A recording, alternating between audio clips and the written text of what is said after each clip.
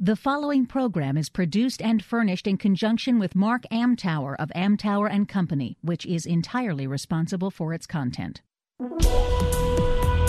This is Amtower Off Center on Federal News Network. Every week, author, speaker, consultant Mark Amtower gives you his take on what's going on in the world of federal marketing. Now, your host, Mark Amtower.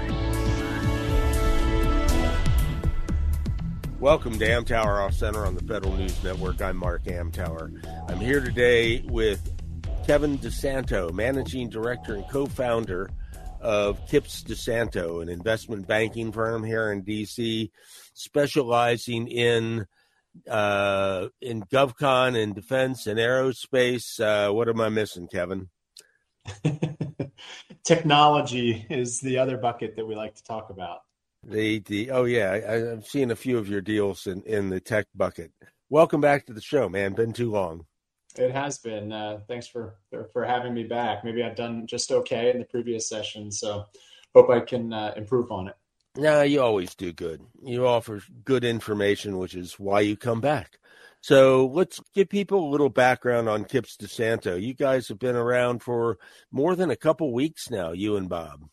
We have been, and in 2022, we celebrated our 15th year since the founding of the business in 2007, and we've had an opportunity to act as entrepreneurs like our clients, many of our clients, and it's been a great experience, extremely rewarding both personally and professionally. And as I think most folks who know us are aware, in 2019, our organization was acquired and merged into Capital One in an M&A transaction similar to those that we advise on here every day. And that's been a great partnership and opportunity for us to continue to build our practice and grow and expand our team and continue to improve on the advice and work that we do on behalf of our clients. So we're super excited about where we sit today, and 2023 is going to be another fun year for our team as we can continue to advise companies on mergers and acquisitions.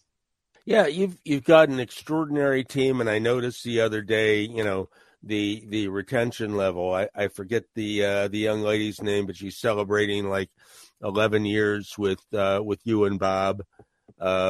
And I love to see that. I like that retention because, when I come back to visit, I want to see the same people. I won't remember their names, but I'll remember their faces. Yeah, that's a pretty important piece of the puzzle for us. This is a client service business. This is a business where you have to build relationships. These are typically transactions that are the penultimate financial transaction for, at least one side or one party in the transaction. And so having people that have been through it, having folks that are industry experts, having people on our team that our clients are comfortable with is a big part of that. And so we strive to, have really good, strong retention, a good culture, treat our team as best we can in a tough job. It's not always easy as investment bankers to do that. For those that have heard, some of the stories of Wall Street and other ways of doing this, but we like to think that we've created a different way, a different approach, and a different culture internally than what you might typically see in the movies or the TV shows that depict that activity.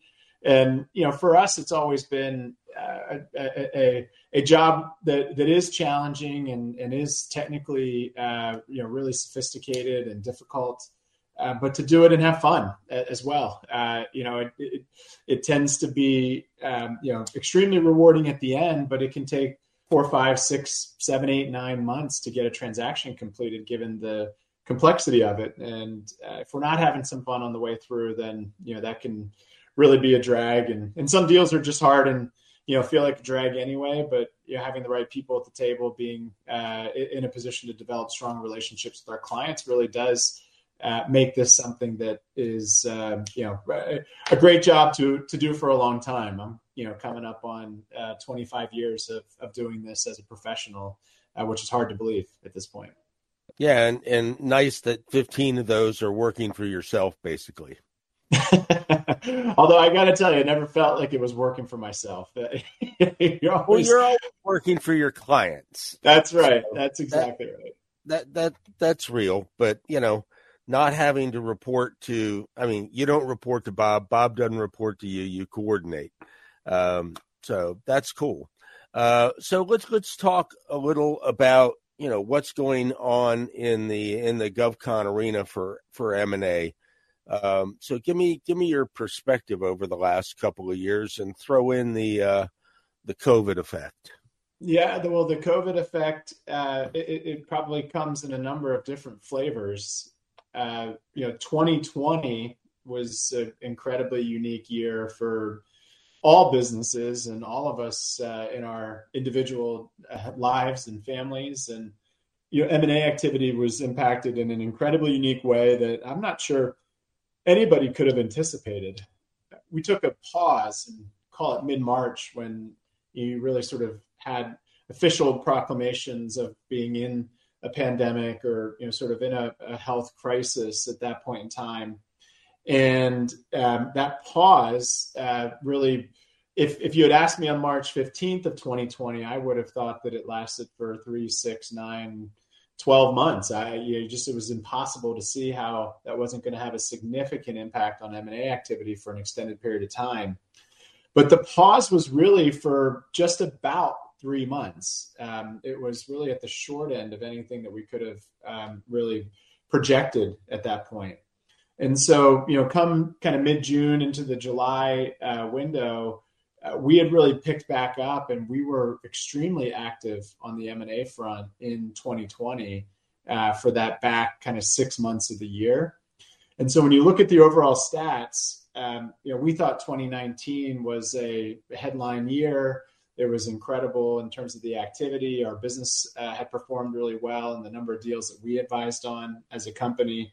And then in 2020, despite that kind of 90-day pause in the second quarter, there were more M&A transactions in the government technology services space by a little more than 10%, probably about 15% in total. Just impossible to project that. The driver was really availability of capital, sort of an industry focus, particularly kind of folks that are supporting the federal government that saw protections come through in the form of kind of government support for contractors to make sure they were continuing to get paid during those difficult times. Obviously, the flood of money into the broader economy allowed for private equity groups and buyers to obtain financing at that point in time. And so in a moment when we thought we might skip a beat, we really didn't, and saw that kind of record level of action and activity in the second half of 2020. And then it really just gained momentum as interest rates continued to stay at all-time lows, and there was incredible liquidity in the markets. There was just so much capital being deployed into M&A transactions that in 21, after really a record year in a weird year of 2020, we saw kind of roughly a 35 to 40% increase in the number of deals that were done in 21 relative to 20.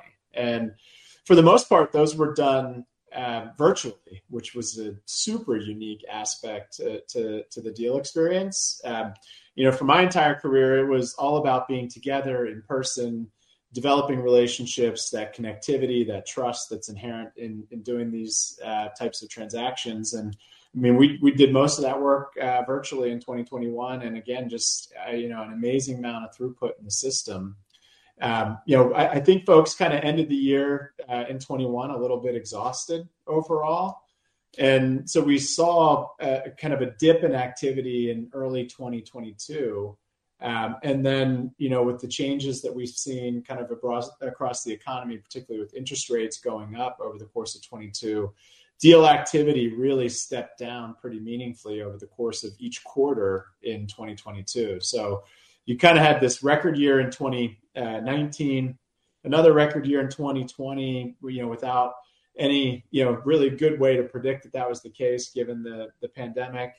An amazing year given the liquidity in 2021. And then a system where we were just trying to catch up and figure out what our capacity was, and then increasing rates in 2022. And so 22 was really back to where we were in 2019 in terms of volume, slightly off of 2020, but materially off of the high water mark in 21. And so when you really kind of think about what was happening over the course of the last 4 years, the availability of capital, both equity and debt, was just a major driver of kind of M&A activity in each of those periods, with its peak in 21. And now we're trying to figure out what that new world order is, what that new norm is as we look forward. Are rates going to stabilize? Are they going to continue to maybe go up a little bit? Are they going to go down here as things evolve and we get a better read on where we are across the economy? Those are the types of things that we're watching carefully to understand what types of deals can get done, and ultimately the types of transactions or the types of funding that's going to be available for these transactions as we go. So pretty dynamic marketplace today with a lot of unanswered questions. But I'd say still a pretty healthy environment for M&A, because there are very mature buyers, very mature investors, and very interested and willing sellers that are all coming together to try to figure out how to get deals done for strategic purposes or for liquidity purposes, despite what that macro environment might look like. Okay, we're going to take a break. You're listening to Amtower Off Center on the Federal News Network. You can find Kevin at KippsDeSanto, KIPPS, DeSanto.com. You can find him on LinkedIn. And we'll be back right after this. Welcome back to Amtower Off Center on the Federal News Network. I'm here with Kevin DeSanto of KippsDeSanto, an investment banker focused on GovCon, aerospace, IT. They're right here in beautiful downtown McLean, a couple of floors under the Tower Club, if you happen to go to the Tower Club. And I haven't been to your offices in a while. We'll have to take care of that. So I'll come over and we'll go do lunch or something. So you talked about, the plethora of deals, especially in 20 and 21, some drop off in 22. But what types of buyers are out there? You're talking about the money opening up there for maybe a 3-year window or so. And I remember way back being, 10, 15 years ago, I thought some of the venture companies coming into the market weren't particularly sophisticated, didn't understand the market. And that obviously has changed. So what types of buyers are out there and what are they looking for?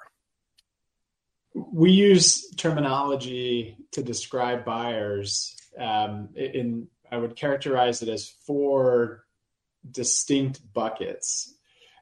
One is the private company that has been growing and has cash flow and has a balance sheet against which they can borrow money from a bank to buy other businesses as part of their strategy for increasing competitive positioning or enterprise value, shareholder value, et cetera.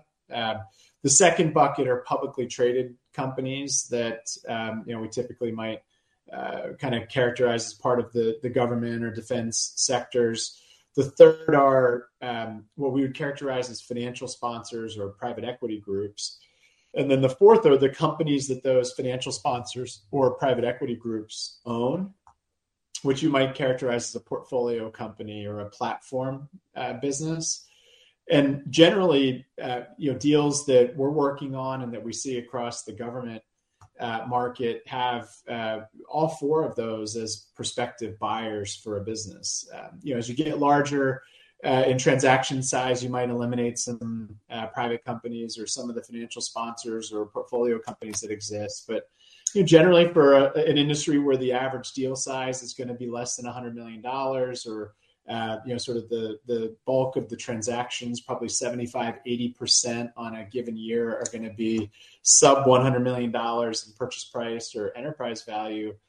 You can find these pockets of buyers in all 4 of those categories, and they all represent very different things for our clients or folks that are going through a transaction. The one thing that has changed pretty significantly over the years is the volume of transaction activity that is driven by financial sponsors or private equity firms. That's been just a major change in kind of the opportunity that exists for sellers or companies that are looking for liquidity in the government contracting and defense space in particular. And so, when we look at the statistics for, let's call it just 2022 as an example, basically 50% of the transactions that occurred were either a new financial sponsor creating a portfolio company or a portfolio company of a financial sponsor buying another business. And so half of the transaction activity, it's probably a little bit more when you get down specifically into the stats, was driven by a group of investors and folks that think about this industry because of the fact that it has such strong financial and sort of investment considerations. And so this is a big shift, a big opportunity for folks. These are unique models that can create value for companies or shareholders at the initial transaction. You'll oftentimes hear people refer to the second bite at the apple after another 3 to 5 years when you go through building with these types of businesses. But it's really been just a pretty significant shift in the industry. And we've grown accustomed to those financial sponsors or private equity groups thinking very similar to a strategic buyer. So they are experienced, they've studied the sector, they are coming in and they are learning enough to really be very, very considerate about things like which programs and which customers are going to have the strongest or highest growth opportunities, which management teams have the qualities or sort of the components to be successful. What type of investments do you have to make in a business to drive value over time? And then maybe most importantly, how do you execute on an acquisition strategy that's going to build enterprise value over that 3, 4, 5 year hold period? And so having that financial sponsor private equity universe come into the sector has changed things very materially, created basically doubled the size or doubled the opportunity for folks to think about who their buyer or investor might be here in 2023. Cool. So, and any particular deals from? Well, let's talk a little bit about a couple of years, if that's okay.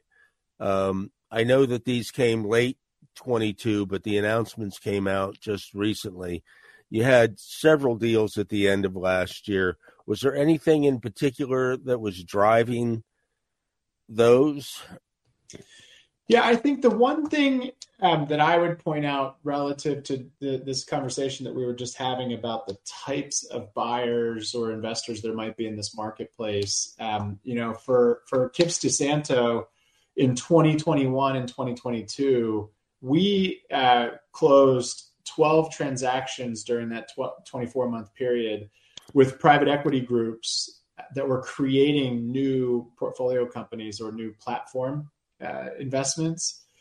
And so that's something that they're complex transactions. They're sort of unique starting points for hopefully a kind of additional M&A in the future, right? Each of those platforms is going to go on over the course of the next 5 years, probably on average, to do a deal a year. And so just by virtue of creating that dozen platform companies, you could foresee that there is another 12 deals per year that are going to occur as they build out that platform or that portfolio company. And so that's a pretty unique way to kind of create activity in the space where these investors come in and not only are they going to grow that business organically, but they're going to grow it through acquisition as well. And so, when we take kind of stock of where we are as an industry, whether the interest rates are up or down, or whether the sort of economic backdrop is up or down is somewhat of an indifferent viewpoint, because these business models and these investment models are driven by additional activity. And that's just what we've done. Across the sector, there's been dozens of other platform investments over the last 2 to 3 years. And, that again, is going to drive on average probably a deal a year out of each of those organizations. And so you can see how M&A has become a very fundamental part of creating value in the GovCon sector. And that activity is, really, when we look at and think about the deals that were announced towards the tail end of last year, a lot of that activity is driven by these kind of strategic investors looking at how to build out their portfolio or to start new or to do it again, as we oftentimes see. A lot of the private equity groups that have had success in the sector tend to do it on a serial basis. Do one investment for 3 or 4 years, exit that, then do another one for 3 or 4 years, and sort of rinse and repeat their model. Cool. I want to take a break now, and we'll do a little deeper dive in the next segment. So I'll be back with Kevin right after this. Welcome back to Amtower Off Center on the Federal News Network. I'm here today with Kevin DeSanto. Kevin he's my regular guest on these things because he's really friggin' deep, and I can ask him stuff off the wall. So here's one off the wall. You're talking about these equity firms, private equity, coming in and building the platforms, and then over the course of a 5-year run, building that platform out. What are the rhyme schemes involved here? Are they going after, do they want to own a particular niche in technology, a broader thing like health IT? Are they focusing on cyber? Are they focusing on specific agencies? Parse this for me, please. The best way I can characterize the strategy is how I think about value.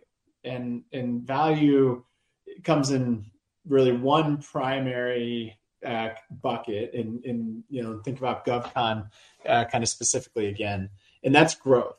And so anytime an investor or a strategic buyer is focused on buying an asset, it is because they believe that it is going to fundamentally drive growth for them, or it is going to enhance their ability to grow their own business organically, or it's going to be the start of something that is going to grow significantly. And so when you think about how to grow in this sector, in these industries, there's really 3 primary ways that you can go after it. One is scale, sort of this idea that the larger you get, the more you can invest, the more opportunities you can go after because you've got significant cash flow. You likely have access to contract vehicles. You've got management team processes, parts of the organizations that can really go after work. And so the size of an entity continuing to increase and expand is one way to create growth opportunities and drive value. And so we'll see some strategies that say, I don't really care exactly what we're doing or exactly who we're doing it for, as long as we can achieve scale, as long as we can drive size of organization. And you'll see that in a lot of the public companies, right? It's a mix of defense and intel and Fed civil and other customers. And it's just, how do we increase the addressable market? How do we put ourselves in a position to bid more work, get better opportunities to win and drive growth? The second is capability driven, right? You mentioned things like cyber, and the buzzwords in GovCon change on a regular basis, and things like artificial intelligence and machine learning and IT modernization and big data and cloud and all of the sort of new and modern ways of doing business and leveraging technology and platforms are super important in the commercial world. They're extremely important in the government world, and there's going to be billions of dollars spent on those transitions or those modernizations. And so capabilities are very important and can be a way to build value in a business, because if you become an expert in one of those, or if you become kind of tied into a specific platform or a specific original equipment manufacturer, OEM of technology, you could find lanes, you can find budget, you can find customers that are going to adopt this in ways that are going to create 5, 10, 15-year runways for the type of work that you're doing. And so capability and being focused in that manner is another great example. And then the third is really around customers. And, the customer one is always interesting to me. It tends to be how larger organizations in this GovCon world are organized. You organize around defense, you organize around health, you organize around Intel or any number of other kind of customers or markets. And so what we have found is that companies that are very deep in a customer, they might do a lot of things for that customer, but depth in a customer can create value as well because it's easy to relate to. It's easy to fit into a portfolio. It's easy to have a sponsor or an internal kind of leadership dynamic that it feeds into. And so organizing around a customer where there's strong budget trends or where there's a need for outsourced kind of support, or there's just an inability to execute their mission without bringing in experts from the outside, tends to be a great way to organize a business and drive value. And in our world, we're trying to think about identity. How do we describe a company in 30 seconds or less? If you're doing all things for everybody, it can be pretty difficult to do that. But if you're at scale, or you're deep within a capability, or that you've got an intimate relationship with a customer or a set of customers that have some commonality, that's really when we see value creation, come and people get really excited about a business because they can truly understand what they're buying, and then they can really tell you why it fits with their strategy, which is probably the great challenge at the end of all this. What's the press release look like? What are the analysts going to say? What are the investors in your organization going to say when you come to them and you want to get the funding for that acquisition? Yeah, that's it. It brings to mind to me the CRSA acquisition of Praxis several years back. And, people outside of the IC probably hadn't heard of Praxis. Privately held, very well ensconced in Fort Meade. And then CSRA, CRSA, I forget. Yes, CSRA, yeah. They purchased them, and it's news for a specific part of our community. And then 3 months later, GDIT swoops in and scoops up CRSA. So obviously, it's the big fish eating the middle fish, eating the small fish, but it was focused on doing business with Fort Meade. And it was fun as hell to watch. Yeah, and that's that addressable market concept that I mentioned a little bit earlier. The ability to open up access organically can sometimes be very challenging. It may be that you do not have the past performance or the quals to bid and win a piece of work or a contract vehicle on your own. It may mean that you do not have the people that can execute on that kind of getting into that market or sort of building out relationships or the ability to execute there. And it could also just be timing wise, you weren't thinking of it 2 or 3 years ago when the contracts were awarded or the contract vehicle was in the process of being bid. And that's one of the things that I think is unique about M&A in the sector is that we have such great visibility because there's a period of performance associated with everything that we do. There's very little open-ended relationship or contracting or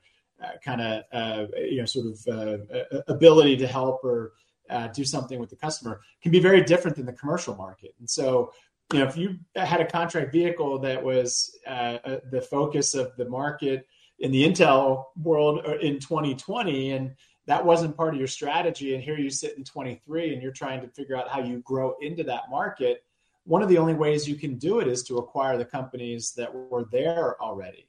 And, to your point, they're not oftentimes always brand names. They're not oftentimes always known quantities, but they can be substantial value opportunities if you are looking to access a market and you weren't thinking about it when you should have been or had to be or would have needed to be if you wanted to be relevant there.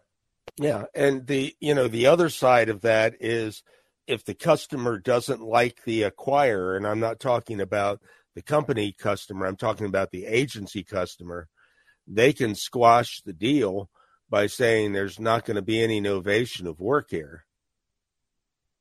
Yeah, and that is something that is a consideration in the due diligence that goes on for each transaction, is to make sure that there's continuity and that there is consistency, and that there isn't going to be disruption. That's really the value of the business, is that these contracts and the work are going to continue on post change of control. The one thing that is unique about this sector is that the novation process only happens, or typically only happens, when you go through and sell the assets of the business. And so one of the things that you'll see typically in a merger and acquisition transaction around the government contracting space is that it's a sale of the stock or a sale of the membership units of the entity, so that the name and the tax ID and sort of the other characteristics of the business continue on, despite the fact that there's a new owner for the business. And so there's some, I'd say some ways to create consistency or to avoid disruption that are useful and helpful, and some things that have been developed over the years, given the fact that, again, just using GovCon as an example, we expect to see north of 100 transactions in that sort of niche space over the course of 2023. That's not an insignificant number, given many of them are here in our own backyard. Right. Yeah. I mean, you're probably within walking distance of half of them. So it does feel like that some days, although there's some really attractive markets outside of DC that folks should be working towards as well. Sure. All right, we're going to take our last break, then we're going to come back and talk about some deals from last year. You're listening to Amtower Off Center on the Federal News Network. I'm with Kevin DeSanto of KippsDeSanto. You can find them at www.KippsDeSanto.com. And we'll return right after this. Welcome back to Amtower Off Center on the Federal News Network. I'm here today with Kevin DeSanto of KippsDeSanto. Kevin, let's pick some of the top deals from 22, and tell me why they're important. Important is a word that I look at and think about, and when we're trying to describe M&A. You could do a small deal that's really important to the mission or really important to the growth of an organization. And then, I think as bankers and just as industry watchers, we all probably default to the larger transactions as, the ones that are probably the most important to what's happening in the sector and, what's happening in the industry in terms of creating value. When we're sort of trying to assess where people are moving or why they're doing these deals, some of the things that come to mind are, what's the geopolitical landscape, and what are the types of trends that we're going to see over time that are going to drive, value or opportunity for contractors. What are some of the economic trends that are going to influence deal structure? What are some of the other kind of factors that we've been hearing about, labor markets and supply chain challenges and the like. And so when you're kind of trying to assess all those things, you're really thinking about important deals in the context of how do you solve challenges long term? How do you create those growth opportunities we were talking about last segment? And then, you look across the landscape, and I mentioned earlier, 80% of the deals in the space tend to be less than $100 million. So in 2022, there was 25 or so transactions that were north of $100 million, and really only a few or a handful that were north of $1 billion in size. The one that jumps out, I think, for all of us in 22 was Mantech being a publicly traded company for a long time, and then having the Carlyle Group come in and take that company private in the first half of 2022. Really a very significant transaction for the industry as a whole. Close to a $2.5 billion revenue business that was, one of the mainstays in the public market, and just a franchise position across the industry as a whole. And you see, an investor coming in and really, seeing an opportunity to create value, despite the fact that, it was a healthy valuation for that purchase, and something that, looks at to have achieved the scale that we talked about earlier. And so I think that's a deal that's going to beget deals would be my sense. You're going to take that business private and it's going to transform over the next, X number of years. And really looking forward to seeing, what that investor group is going to do with that business. One of the transactions that we worked on last year was the divestiture of LMI Consulting from the nonprofit that had been around since the early 1960s. And again, an investor group led by Declaration Capital and Capital Meridian Partners coming in and looking at a business that had historically been owned and operated by a nonprofit and saying, can we create more value? Can we create more opportunity for the leadership team and the employees of that organization? And, look to try to evolve and change to, meet the modern needs of the customer and the modern needs of the employee base there. And so, I think that that's going to be a really interesting one to watch and would expect that deal to beget deals. LMI actually acquired another one of our clients towards the tail end of 2022 and, would anticipate that there's opportunities for them to continue to grow and expand via M&A as well. And then, I'd say just kind of going back to that story of kind of buying a business, building, expanding, and growing. New Spring Capital had built a business called Avantis over the course of the last 3 or 4 years, and that business was acquired by Kinetic in the tail end of 2022. And again, a business that had grown to about $300 million in revenue and had done so via half a dozen acquisitions and was acquired because it represented a very significant platform for Kinetic to kind of continue to build their presence here in the U.S. And so, really interesting deal and opportunity that is very representative of what we see those financial sponsors or private equity groups trying to build and grow. It's a mid-tier contractor that gets acquired by a larger business that's looking to expand its presence. And, we think that that's going to continue to be a theme here in 23 and beyond, because it's harder and harder to grow into that mid-tier organically.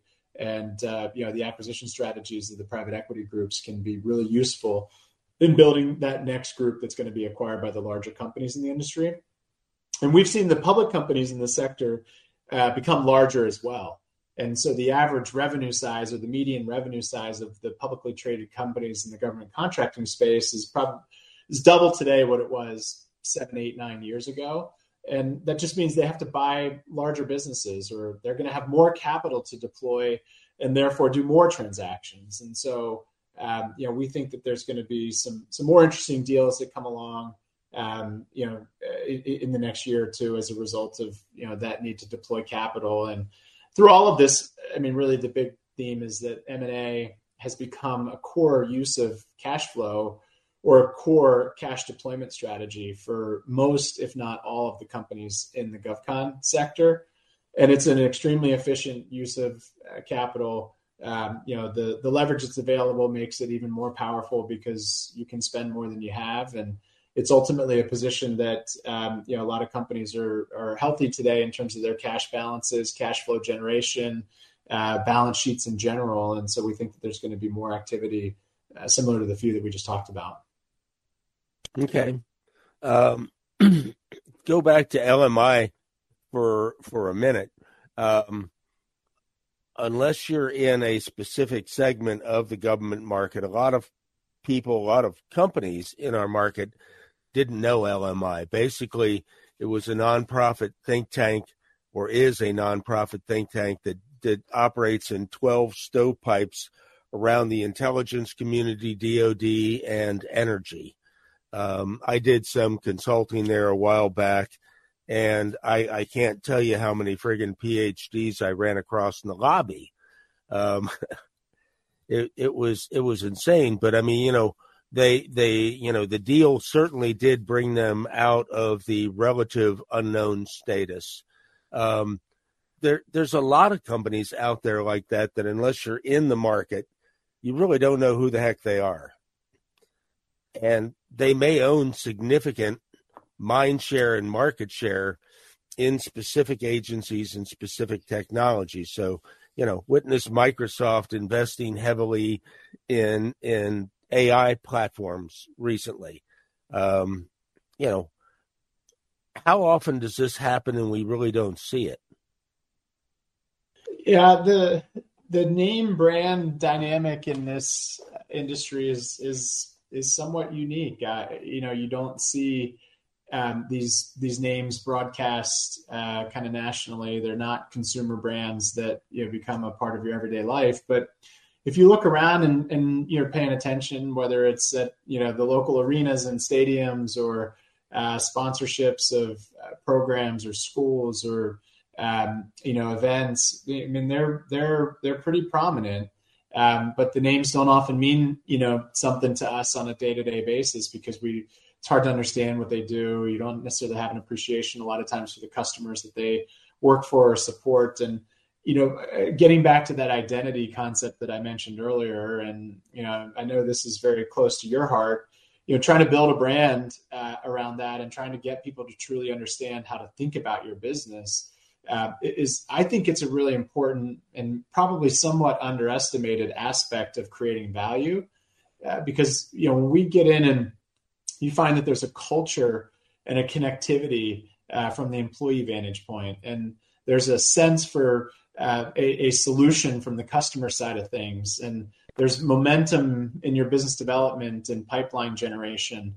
Those things matter when it comes to determining that there's a sustainable growth story for a business. And so I think that if I were to be in charge of a business like that, even if it's difficult to describe what we do on a day-to-day basis, I'd work hard at creating that brand and making sure that there was a marketing campaign and that there was a sense of community and connectivity there, because it matters. I can tell you just from the conversations that we have with buyers and investors, they're looking for healthy, they're looking for engaged, they're looking for a group of people that doesn't feel like it's at the end of the road or that they're at the edge of the cliff. And so there's I think a lot of value that can be gained from maybe taking a commercial mindset into this GovCon market and building that brand, that identity, really getting people to kind of think about your business in maybe a more commercial manner.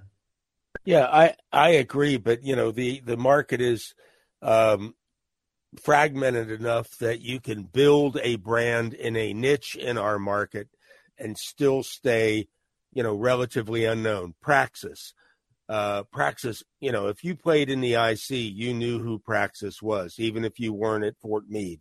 If you were in the research and development side, you knew the Logistics Management Institute. Otherwise, it was an acronym on a building, and people said, "Oh, them. I don't know what they do." So building that, I agree completely. Building that brand is extremely important. Developing the subject matter expertise is extremely important, but you don't have to broadcast it. You can narrowcast it. Yeah, and publicity is probably a whole different topic.